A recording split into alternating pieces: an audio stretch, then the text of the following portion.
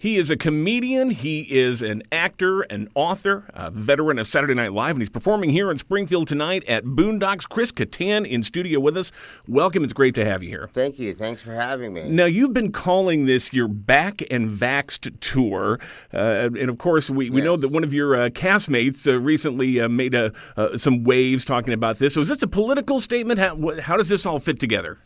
It was a political statement until this new Delta has come, so it's not a political statement anymore. Are you doing any sort of COVID precautions or anything for the show? What's going to happen? I don't know.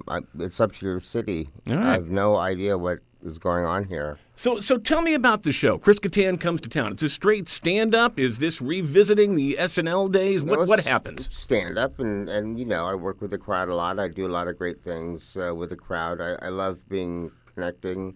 I love to connect with the crowd and have a fun time with them. That's the majority of it. I enjoy doing that. I was raised doing the Groundlings, and which is an improv group in L.A., and I love chemistry mostly. But I do stand up, and I have a set, and I talk about my old days in Saturday Night Live and the characters and the mango and all that stuff. So you do revisit some of that. Oh, yeah, for which sure. I think is great, because a lot of people sometimes they just want to leave the past in the past. But you don't look at it like that.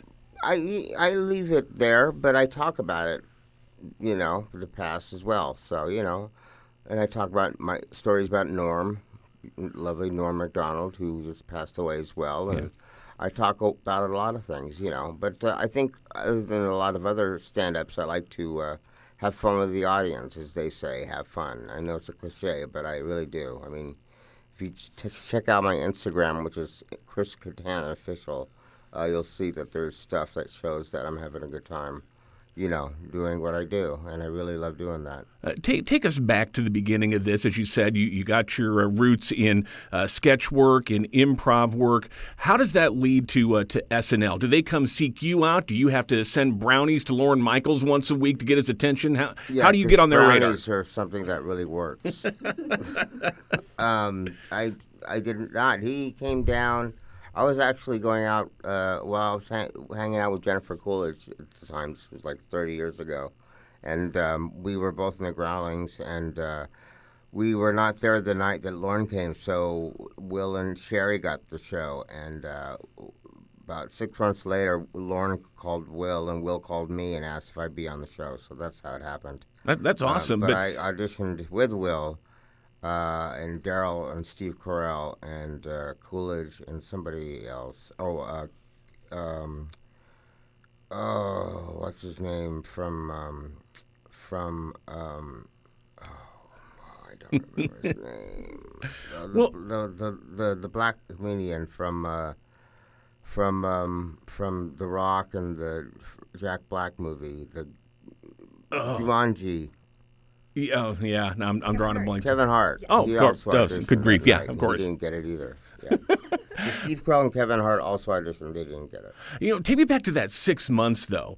Lorne comes out. You're not there that night. Your colleagues get Saturday Night Live. Yeah. How tough is that 6 months until you get the call then? I mean, is there bitterness, disappointment? What happens? It was rough, yeah. It was definitely rough to think I didn't get it and then to know I got it. But to know I didn't get it was when I performed the first week that I joined the cast, so I felt good about it, And, it was disappointing, but then it was like not disappointing when I got the call, But Take us behind the scenes at SNL. Is this a cutthroat atmosphere? Is the cast working together? Is everybody trying to elbow each other out of the way? Well, it's changed since then. It's a big difference now, since the Me Too and all that stuff. It's a totally different ballgame, Things have to be passed, not just through being, there has to be a, make sure you don't say dirty language and stuff like that, but you have to make sure that things aren't offensive now also. So there's some sketches don't even make it to the read-through. When I was there, they do. And also now we can be, the only way to be seen talent-wise was on stage live. Like if you're in the Growlings or Second City or somewhere in New York doing stand-up, now you could be seen on, on the internet. YouTube and all that, YouTube, so it's a totally different ballgame. You don't even have to work hard to get to where you want to be now. Then you had to work very hard to be seen, just even for a second, by the people that you want to be seen by. Nowadays, it doesn't matter. Do you watch the show today and compare today to your era, or there's just not a comparison really because of those factors? I watched it today. Yeah, it's a great cast. Yeah. I think it's hard to compare. I mean, they were great. They're great, and we were really fun too. It's a different experience to be in it, and then I'm not in it now, so I can't compare it. Tell me about Norm Macdonald. Like you said, you'll be talking about it tonight, but obviously, big blow to the comedy world, to all of his fans, and of course, you knew him so well. What was your relationship like with him? We had a great relationship. He was. Some people think we didn't, but that's because he was pretending that we had like a Jack Benny, Fred Allen relationship. If people know who that was. Sure. Those were two radio stars, and they had like a thing where they didn't like each other. Running feud for years, yeah. Yeah, and like one time I was on a red eye from L.A. to New York, and I woke up and I only had. I took my shoes off on the flight. It was a red eye to New York, and I woke up and I looked for my other shoe. I could only find one shoe, and I only had one shoe. He took my other shoe, basically. I couldn't find my shoe. And nobody knew he was sick all this time. I guess not. I didn't know. I know. That'll happen. Well, nobody knew that Rob Williams was sick as well. True. Sometimes people don't want to admit their illness, because they want to keep working, and they don't want people to know, because and also who knows what the reasons are? They have personal reasons for illness.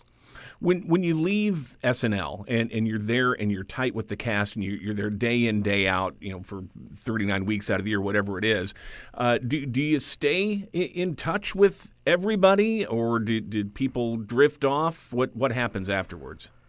Well, we all go off and do our thing. Some people have wives and children, and they do that thing, and some people don't, and we still connect. I talk to Will every so often. I talk more with people like Fred and Jimmy Fallon, and say Molly a lot, and Maya Rudolph and I are good friends. Yeah. And yeah, so we still connect, but when you're working every day and you see each other every day, 12, 15 hours a day, you don't, it's different. It's a completely different situation because you're in a working relationship. And you know that when you see each other again or talk to each other, you still love that person. I mean, that person still loves you. I haven't burned any bridges with them, and they haven't burned any bridges with me. So we have great relationships. Obviously, you've kept so busy since leaving the show. Movies, Night at the Roxbury. You've done Dancing with the Stars. You were the voice of Bunnicula. All these, even written a memoir. So the show, The Middle, usually is. Oh, The Middle. Yep. Didn't want to forget that. Several years on that as well. And I'm also doing a new sketch show coming up called the Kattan Show.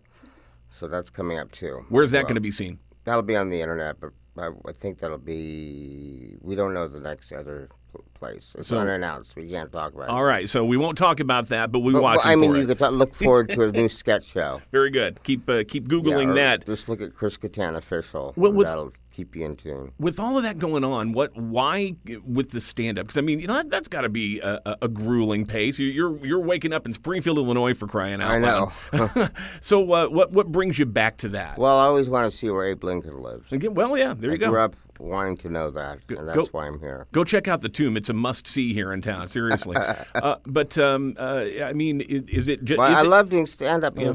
I like to make people laugh. I mean, I generally like to do that. I like to connect with people. I think that's a really neat thing and really makes somebody's day. If these people, a lot of people work really hard every day, and it's exhausting for them, and they need a break, and they need to laugh, and I'm one of those people that could serve and help, and I like to do that, and it's an honor to do that and be that person. But you got to be on your toes doing that kind of audience interaction. What do you do for a break? How do you unwind? That's not exhausting for me. It's not work. It's easy. It's fun. It's just you. I'm just being me. Exactly. It is tonight, theboondockspub.com Yeah. to order tickets online. You got an opening act with you starting at 6 p.m. You'll be taking the stage around 7. The guy, Trey Stewart's very funny. And this other guy, Darren, he's very funny. And then the headliner, Chris Kattan from SNL and a whole lot of other things. And here in Springfield tonight, again, theboondockspub.com for tickets. Listen, great to talk to you. Thanks so much for being here. Really appreciate It's going to be a great show. You'll be happy to be there if you come. So Tonight definitely come. You should not miss the show. Boondocks in Springfield tonight. Thanks again, Chris Kattan. You're welcome, buddy.